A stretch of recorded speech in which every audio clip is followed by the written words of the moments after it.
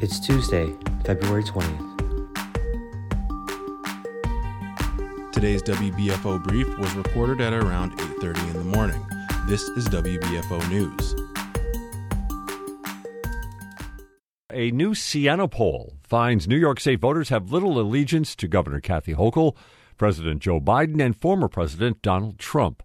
As budget negotiations continue in the state capitol, the governor's favorability rating has dropped over the last month from 45% to 41%. While voters say Hochul is honest and hardworking, they believe she is out of touch with average New Yorkers. On the national level, respondents favor President Biden over former President Trump in a head-to-head matchup by 48 to 36%. However, 41% of voters say they want their next president to be someone other than Biden or Trump. Elected officials say a crucial asset in Chautauqua County, Barcelona Harbor, should see major improvements in the coming year. Republican Congressman Nick Langworthy joined Senator Chuck Schumer to announce a federal appropriation of $7.5 million to cover the cost of fixing the harbor's dilapidated break wall. We had a meeting very early on in my tenure, and he was gracious enough to host me in his office. And it's no secret that we're of different parties, but for Western New York and the Southern Tier, we will work hard every single day for jobs and a better future for our community. So thank you very much for that working relationship. Another $500,000 in federal funds have been secured to boost the Chautauqua Lake Aquatic Ecosystem Restoration Project. Budget negotiations are continuing in Washington, and Schumer says he'll use his clout to ensure the appropriations are kept in spending bills. The transformation of the neighborhoods on Buffalo's Black East Side will be the focus of a symposium at the University of Buffalo. Community partners, UB staff, and students and members of the public are being invited to share their thoughts at the Jacobs School of Medicine next Monday night from 6 until 8.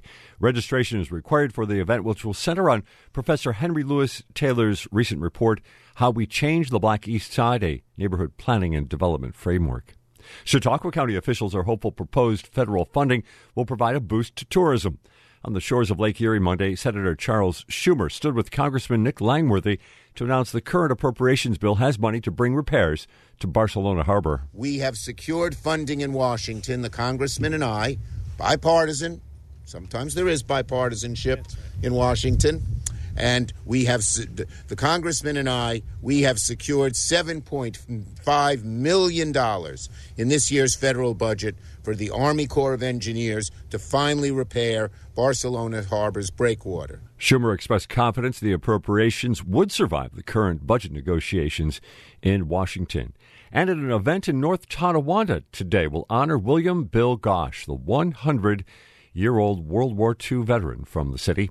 The market in the square will host the event at 2 p.m. to present a commemorative poster honoring Gosch's heroism. That poster will be displayed in the store to allow patrons to sign and offer notes of congratulations.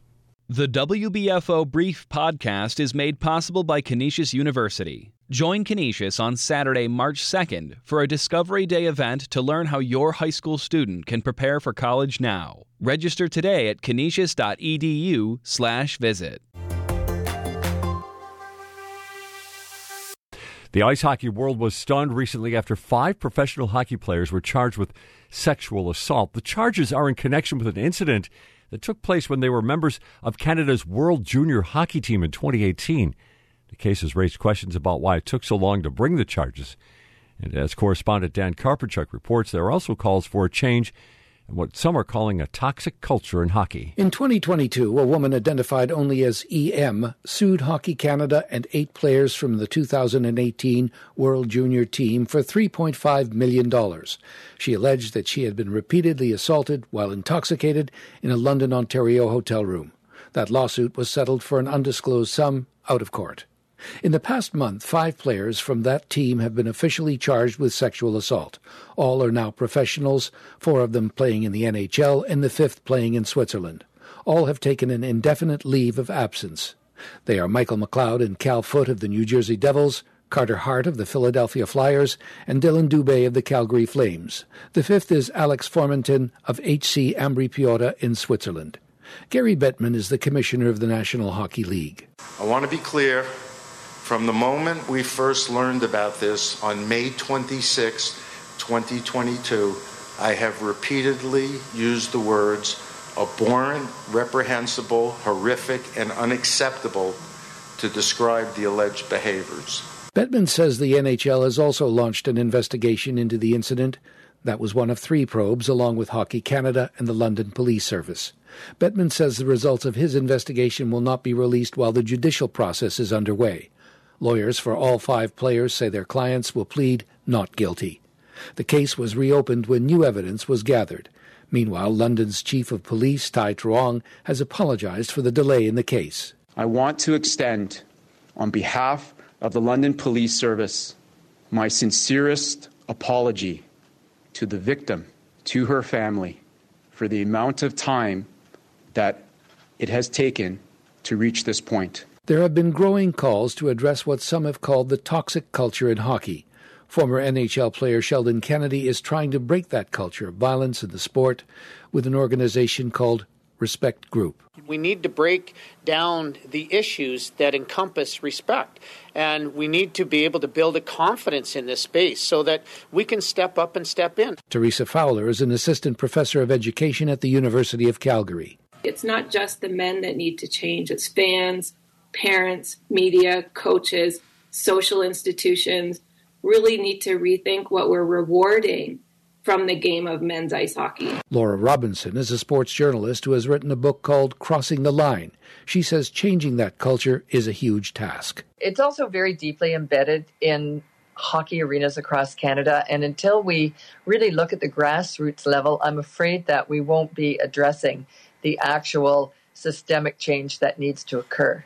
We need to just completely take apart hockey and examine why it is that there is such violent misogyny. Meanwhile, the unidentified victim has participated fully in the case over the past 6 years, and law professor Melanie Randall says that's been very important. I think that they're recognizing that something wrong was done to her and that they believe her. And I think that's actually incredibly important, because one of the problems in our society, one of the problems with the police, is often a sense of skepticism, suspicion, or disbelief of women's accounts of sexual violence. The case against the 5 players is back in court at the end of April. But even if they are acquitted in a criminal court, the code of conduct in professional clubs and the players' union could result in a ban from playing in the NHL in the future. For WBFO News, I'm Dan Karpenchuk in Toronto. On the ice yesterday, the Buffalo Sabres lost at home to the Anaheim Ducks by a 4-3 score.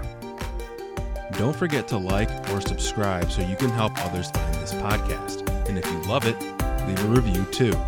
The WBFO Brief podcast and the award-winning journalism of WBFO's news team are made possible by our members. Thank you for listening.